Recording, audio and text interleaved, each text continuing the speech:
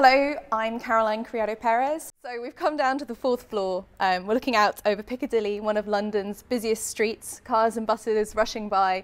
And most of us will use some form of transport every day. But what a lot of people don't realise is that it's a very different business for a woman to be travelling in a car than it is for a man to be travelling in a car. So men are more likely to be in a crash and therefore more likely to be injured overall. But if a woman is in a crash, she is 47% more likely to be seriously injured and 17% more likely to die. And this is all because of how the car is designed and for whom. Essentially, for decades, we have used a 50th percentile male crash test dummy. And that means that the whole car is set up for women to be out of position driving.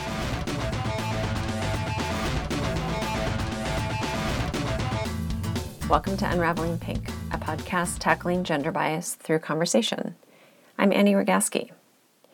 We are nearing the end of the spring season.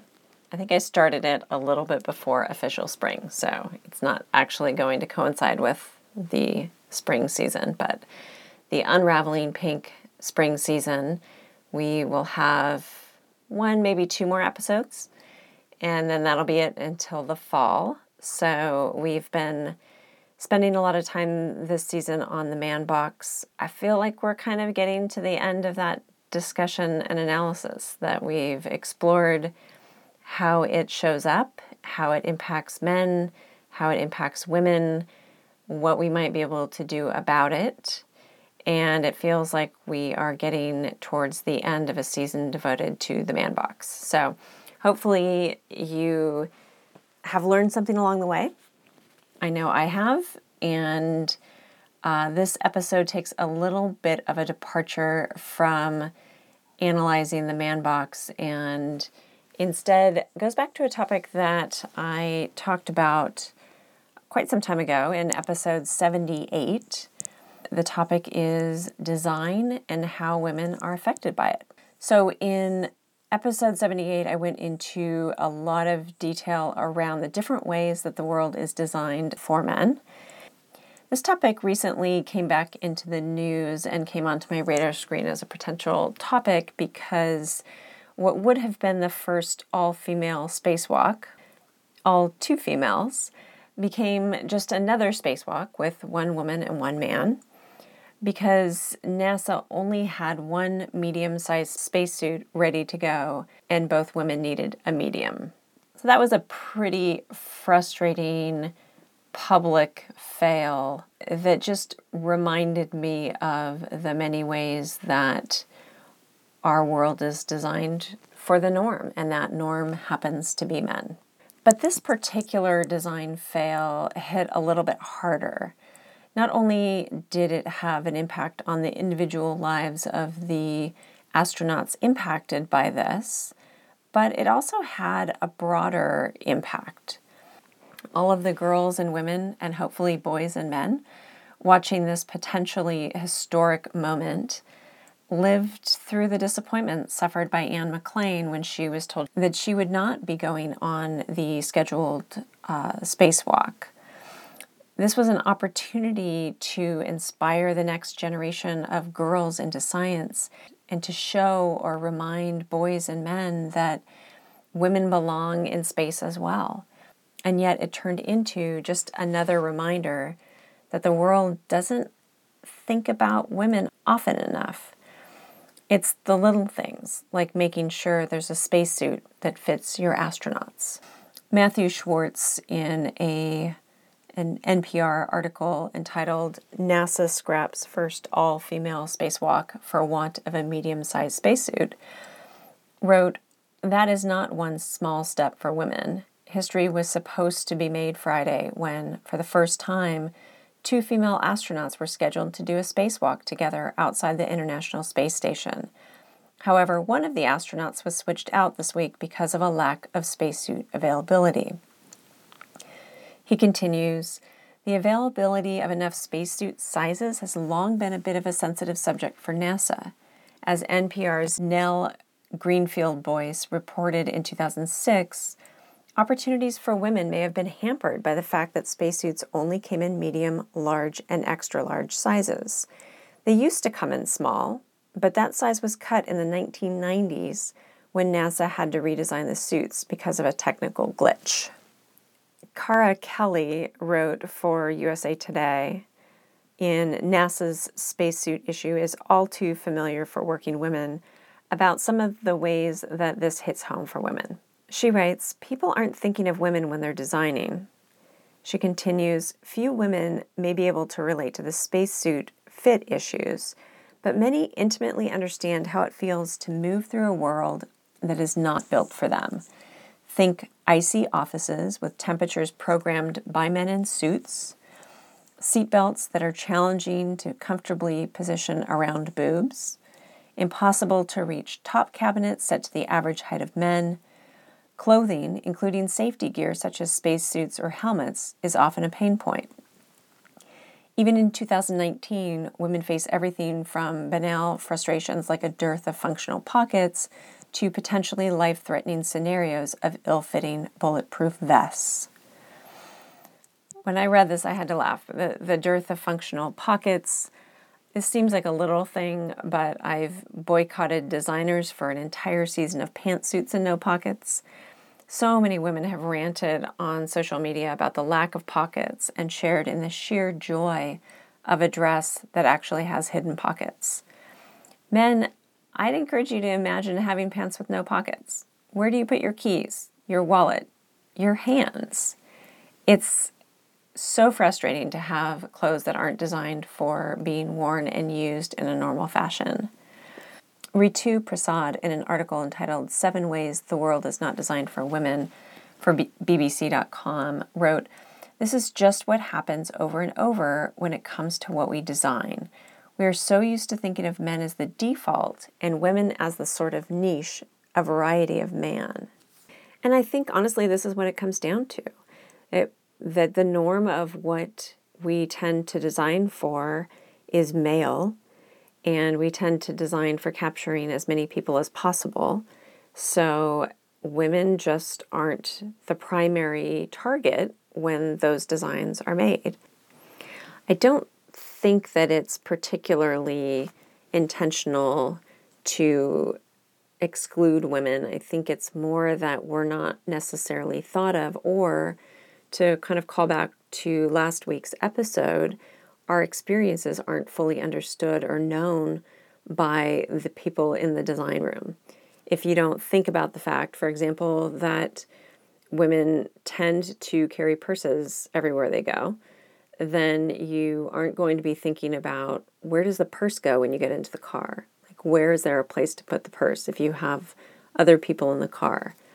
That's a design feature that I've not seen in any car that I've sat in, and is something that would be extremely useful to half the population. So the other reason, aside from this spacesuit snafu, that I wanted to cover this topic is there's a book that recently came out that highlights the invisibility of women when it comes to designing our world. It's entitled Invisible Women. The author is Caroline Criado Perez. In a review about this book, Amy Cunningham writes, "From city infrastructure to car safety to health, journalist Criado Perez details what's at stake when largely male planners, politicians, and researchers turn a blind eye to women's needs. She details the impact on women when the world is designed around the standard or reference man." So I encourage you to pick this up. I've not had a chance to read it yet, but I think it's useful information for all of us to be aware of. What are the particular ways that women and others are disadvantaged by the design of the world around us? As you know, my friend Sam Devins has joined me this season to chat about the topic of the week. So he's back, and I was excited to have him join me for this conversation because Sam is a designer. Here's our conversation. I'm anxious to hear how the world is designed for men. Yeah. Because I thought about it. Yeah? I stopped myself from Googling it because I didn't want to inform this discussion. You're like a jury. Yeah. I have not been swayed one way or the other. And it got me thinking about, okay, so how are certain things designed clearly for men and not acknowledging women? I couldn't think of anything. And I brought it up to my wife, and I asked her, and she had to think about it for a second. Yeah. 'Cause I think it's just the world is designed the way it's designed, and we don't really think about it too much, right? I think that's right. Yeah. Yeah. So. And I think women are so used to just adjusting to the norm, and the norm has always been met. For instance, I'm left-handed, but when I was learning computers, all the mice were over to the right.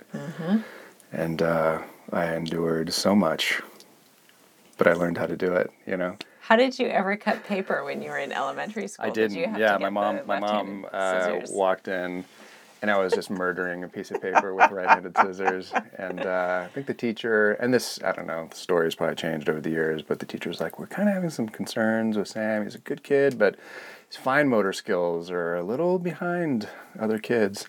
So my mom, like, picked up the scissors and put them in my left hand, or found some left-handed scissors, if there even were a pair, and put them in my left hand, and off I went, you know? Yeah. And I've been cutting ever since. I haven't looked back. It makes a difference to have the right tools. Sure does. Which is one way that the world is designed for men. Because actually tools that are throughout my shed, I love tools. I love to build things and assemble things and break things and destroy things. And what I do most often is I cut roses. But getting roses that I can use one-handed from the start is practically impossible because the length of the handles is so far beyond my hand that I have to first pull it with two hands before I can actually use it. Which can be a little dangerous. Yeah. You know? I was reflecting on this topic, and it occurred to me that there was this moment in time when women's t-shirts came out. Like, it used to be you just, as a woman, had to know that you were a small or an extra small or a medium or whatever in men's sizes. Like, you just needed to convert what you normally would buy in, for example, a girl's part of the clothing store into boys' t-shirt sizes, because everything was always boys or men's size t-shirts. Yeah. They just made them smaller. But then there was this magical time, I don't know if it was in the late 90s, maybe 2000s, when they actually cut the shirts differently for men's and women's. So you and I ran with your wife in the Wharf Dwarf, right? Mm-hmm. And we got our little bags with all of our goodies at the end, and she and I got the women's bags with the women's cut shirt, and you got the men's bag with the men's cut shirt. And magically they fit. Like, they're different. It's not just a boxy, smaller box that women have to wear, but they actually get shirts that reflect their anatomy a little more. That's a very small example. What I think is scary about the lack of consideration of the female gender in design is when it comes to safety. So, for example, cars were tested, like seatbelts and airbags, I think, were tested for men. And you look at the stats of how many women are likely to be injured or killed in a car accident versus men, and it's much higher because we have different sizes and anatomies, and it was designed for and tested for the normal man. The average male. Yeah, so I mean, even within the male gender, you have guys who are smaller or guys who are bigger, and it's not going to fit everybody. But the crash test dummies were 5'10", 175 pounds, something like that. Yeah. And things like testing drugs, for example, they're tested on men and not women, and sometimes they have a different impact on women because of our hormone chemistry. Makeup. Yeah. Chemistry.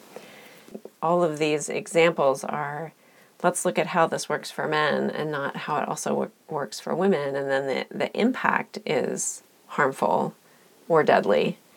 And so it's hard to believe at this point in time we're not looking at those things more deliberately. And it even goes to things like when Apple released its first I think, health app on the iPhone, there was like no period tracker. So like all the health that both men and women need, but not the health that women encounter most often. Really? It was just an oversight, and probably because either there were no women in the room of that design team, or there were, but they were in such a minority that they didn't want to speak up. I don't know. Perhaps. So I was thinking of, why does that happen? And I didn't really have a man box answer to that. I had an answer that goes back to our last episode, which is lack of understanding of the experience of another gender. Mm-hmm. If you don't know what someone else needs, how can you design for them? Yeah. Yeah, I don't even know how to like unpack that. Mm-hmm. Well, I guess I have a question. Like, are we talking about like right now or how it's always been? I think it's a point of inflection right now, Mm-hmm. because I understand how historically design teams were likely most, if not 100% men. Mm-hmm. And unless you are specifically thinking about a design constraint that's given to you that doesn't apply to you, I would imagine it's a pretty easy thing to do to just think about your own experience and design for that. So historically, it seems pretty clear to me. My assumption would be that you have a group of men designing something, their experience is going to be top of mind, but maybe not others. Yeah. And as things have changed and there's become more attention, like recently the inability of two female astronauts to go on a spacewalk together because there was only one spacesuit that would fit each of them. It's just a reminder that there's not really an expectation that you're going to have two women in space at the same time. And I think that's problematic, and I think people are pushing back on that narrative because we should be beyond it at this point. But if you look at things towards the future, for example, we look at AI, and if you have a group of white men designing facial recognition and not perhaps taking into consideration how do you make sure that women's faces are recognized or African American faces are recognized properly, then we're creating this future technology that is going to take over our world, and whole swaths of populations won't be properly accounted for and treated in that software. So I think it's an exponentially worse problem in the future than it's been in the past, and I think it's been a problem in the past. Is there anybody that's filling that void? Is there any business out there that is designed? I mean, is there even a way to redesign most products? I mean, how many products or things that you interact with in any given day could you benefit from a female designer, someone who has that as like a design guideline? Like, these are the people that are going to be using this product, and I'm designing for them, testing this product with them. But is there a company that is leading the charge, like that's kind of taken a stand and said, look, that they're kind of known for that? Not that I know of. Right. Yeah. I mean, part of it comes down to cost. Mm-hmm. Every company is trying to make money and maximize profit and things like that. And you look at the stories around NASA, and it's not like they made a decision that only one woman was going to be able to do a spacewalk. I mean, that's not what they did. But they had budget constraints, and so they had to cut somewhere. And so they cut money around redesigning spacesuits. So they only had what they had, and only a certain number of those were ready and capable of going into space. And so I think money is a big issue, but I'm not aware of any specific effort to make design more equitable. There's certainly women owned and operated and designed clothing lines, things like that. And I suspect that as we have more women in roles that need specifically designed equipment, like police and first responders, I suspect that companies are more aware now that there are women in the workplace and women in different occupations, and they need to be designed for. But I don't know. I don't know how much that's in the design world. Yeah.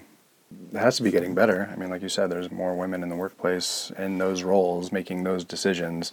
And from a design perspective, I mean, we always start with, principles and the guidelines and who are we building this for. And then we test whatever we're building with those people, and it's men and women.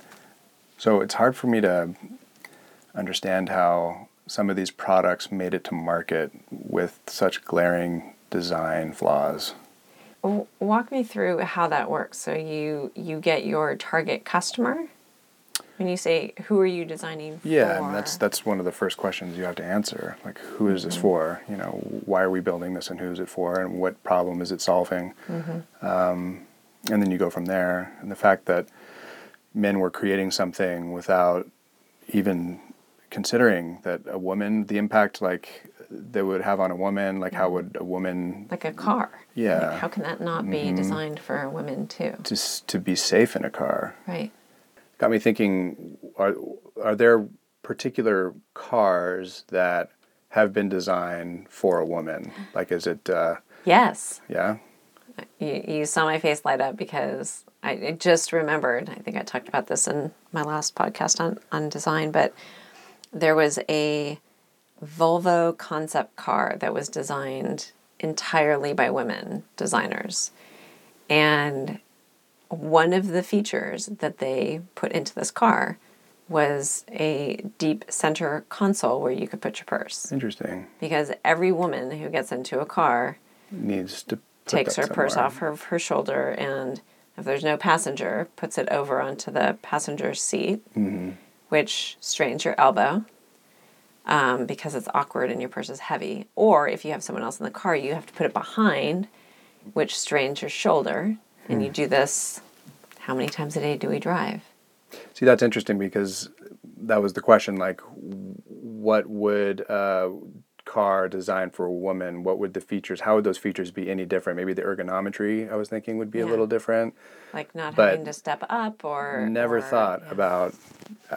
I don't carry a purse, so I don't have to put anything anywhere. Yeah, and there's never been a car where I could put my purse anywhere that made sense. That's interesting. Yeah, I would have never thought of that. Yeah. So it was a concept car. Yes, it's not come out because I looked for. I wanted to buy it. I would have bought it, and it never came out. This is getting off on a tangent, but of all the things that you carry with you, what's essential? Keys, phone, wallet, sunglasses, feminine products. Yeah. Like, where am I going to put that? Which brings us to another design frustration of mine, which is the lack of pockets in pants. So let me ask you, if you had no pockets in your pants, which might seem ridiculous, but that has been my experience with women's pants over the years, where would you put the things that you carry? Fanny pack. So basically a man purse. You would have to have a purse, basically. You'd have to have some sort of... Well, it's connected to my body, and it's camouflage. So it's a purse. Of course it is. Yeah. Yeah. I've had a satchel, like a little like saddle bag thing that I was able to put my laptop in because I had a small laptop at the time. Oh, and laptop too, yeah. Yeah, a few other things. And I got teased so bad every time I wore that thing by men, you know. Of course, because of the pants. Yeah, and I'm like, but it's so functional. I don't need a backpack. I just need something just to throw over one shoulder, you know. Just it's functional, but men wouldn't let me have it. Yeah, so we have purses because we carry a lot of stuff for ourselves. We also carry a lot of stuff for other people, especially mothers. Mm-hmm. It's easier to be a guy sometimes. Yeah. Yeah. There was a thread on Reddit that I read recently, and it was about left-handed people griping about the stuff that just living in a right-handed world, and it got me thinking about this topic and all the things that people were bringing up that annoyed me, but I didn't associate with being left-handed. Mm-hmm. One of them was brooms. Like when you, as a left-handed person, are, sweeping, it's rotating the actual the handle out of the socket.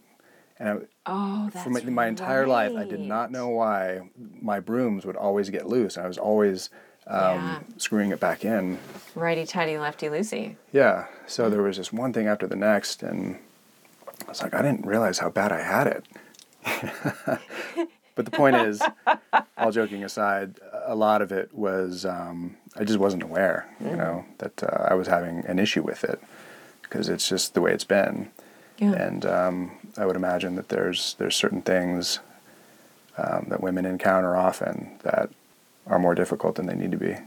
Yeah, and I think that's probably true of a lot of different groups. I mean, people who are disabled, like all the ways. I mean, that's a much longer conversation than either left-handed people or women, I think. Like just the number of ways the world is hard because they're not designed properly for them.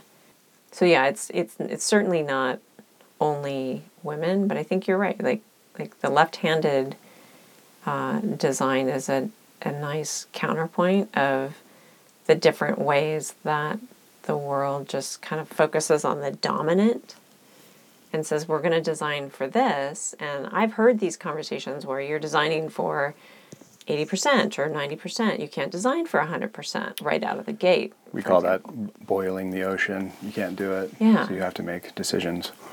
Yeah.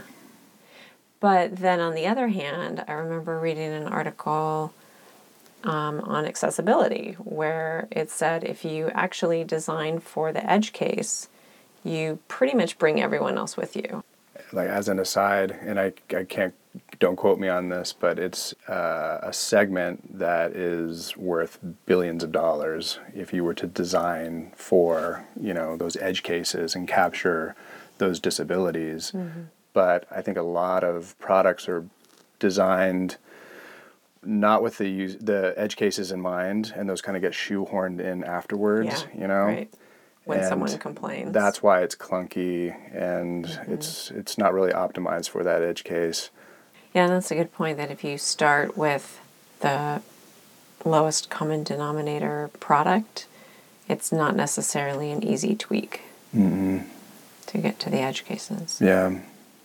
You try to capture as many people as possible, but a lot of people get left behind.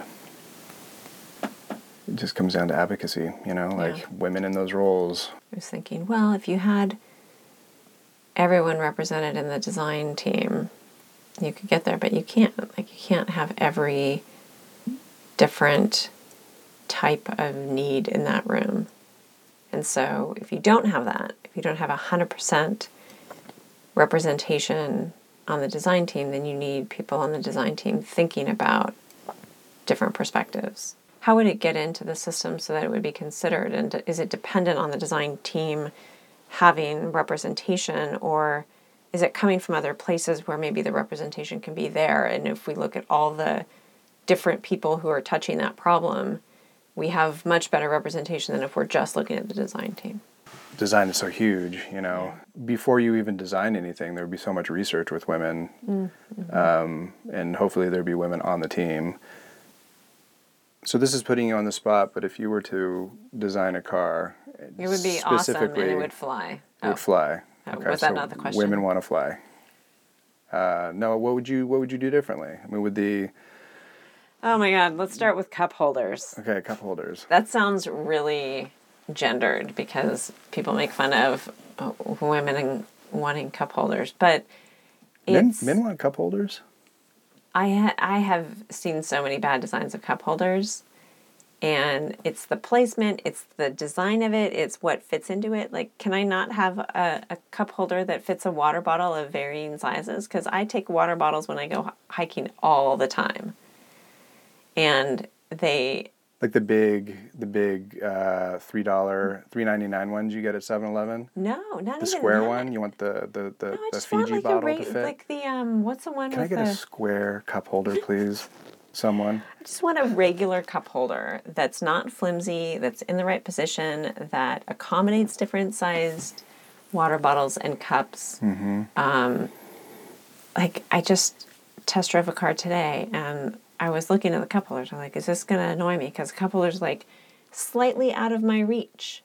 So if I'm driving and I have coffee or water, That's I important. have to lean forward. And a man in the same seat might not have to move forward at all. Right. Might just be the perfect spot for a man.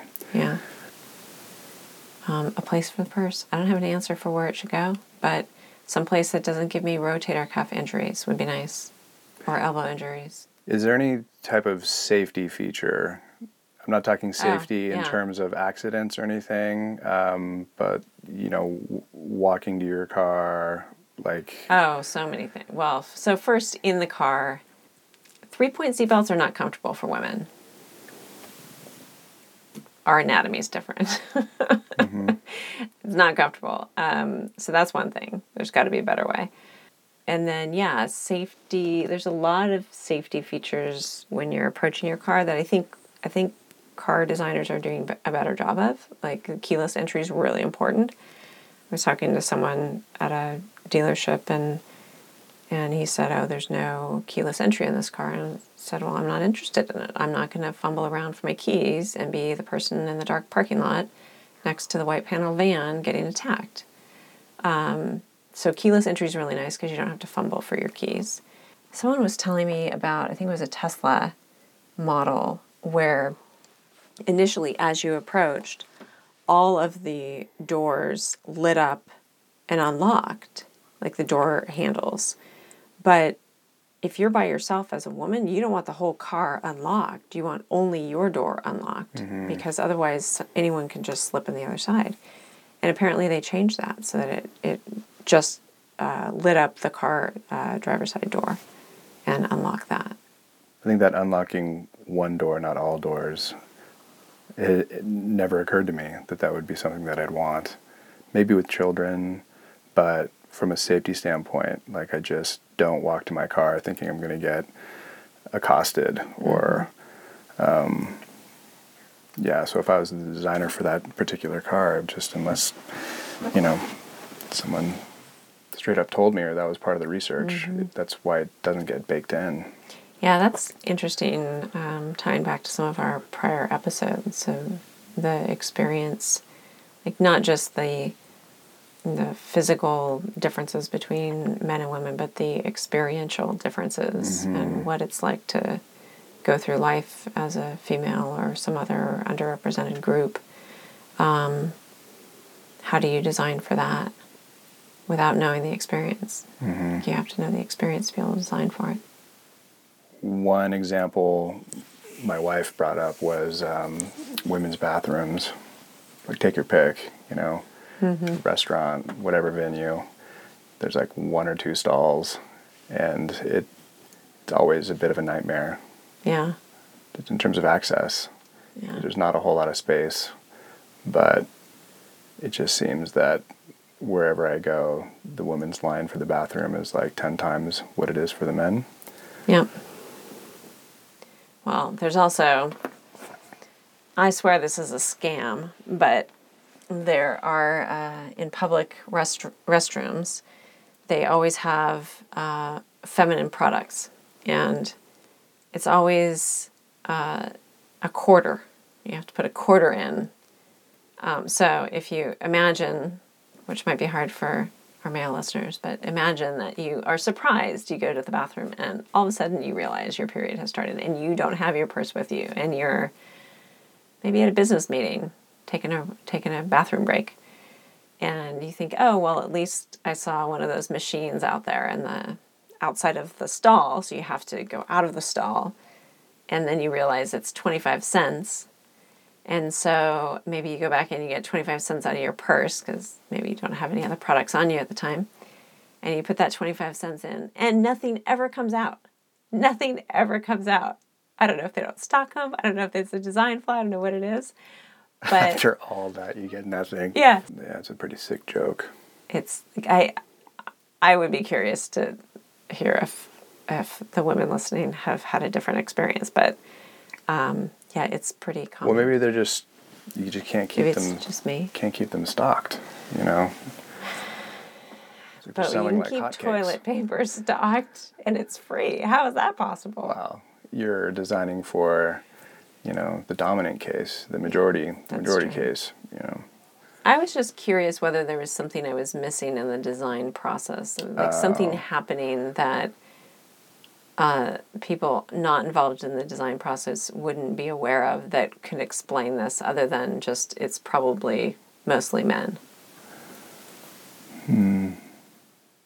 See, that's where I get tripped up because, the design process for me, you have to account for a lot of use cases. And if you're making a product that is too big for half the people that are going to use it, I can't imagine a product going to market that way. That's why I catch myself. I'm like, well, what products are out there that have completely missed the mark? And we've talked about a few of them, but I am just completely ignorant as to how that impacts women. Mm-hmm. So it's hard to go back and say, well, why was that product designed the way it was? Yeah. And why were these glaring oversights? I can't explain it. I can't imagine a bunch of women buying a product that doesn't fit them or doesn't feel correct. Mm-hmm. Like you vote with your money, right? Products live and die based on how much they sell. As long as there are options. If there's no option, then what are you going to do? Mm-hmm.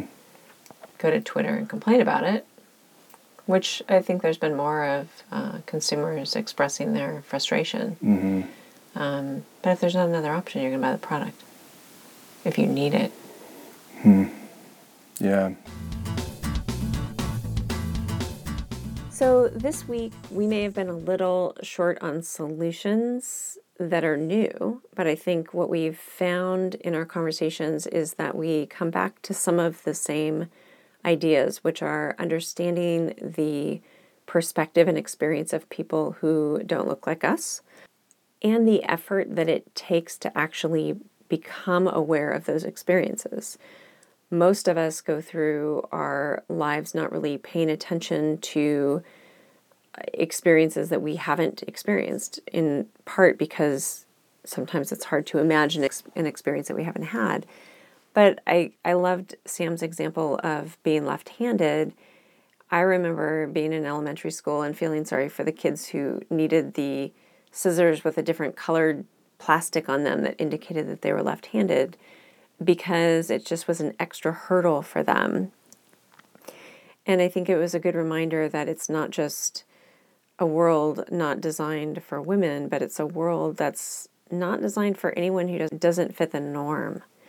So for those of us out there who have impact into the designs of products, in particular as we go into AI and future products that depend on data being accurate and representative, I would encourage folks to be sure that those underrepresented voices are being heard and included in the design process. It will be increasingly important as we move forward. And as I mentioned with Sam, I feel like we're kind of at an inflection point right now where we've made a lot of mistakes in the past on the design front. We are making progress, and I think it's reflective that we are taking women into account much more than we used to, but it needs to happen exponentially more than it has to date for us to have a future that's really representative of everyone. So this week, I would encourage you to take a look around you in your daily life and think about what works for you, what's designed for you, what's not designed for you, and what's not designed well for others who may not look like you. I'd love to hear about your experience. You can shoot me an email at unravelingpink@gmail.com or message me on Twitter at unravelingpink. Thanks as always for listening. We'll be back next week with another episode.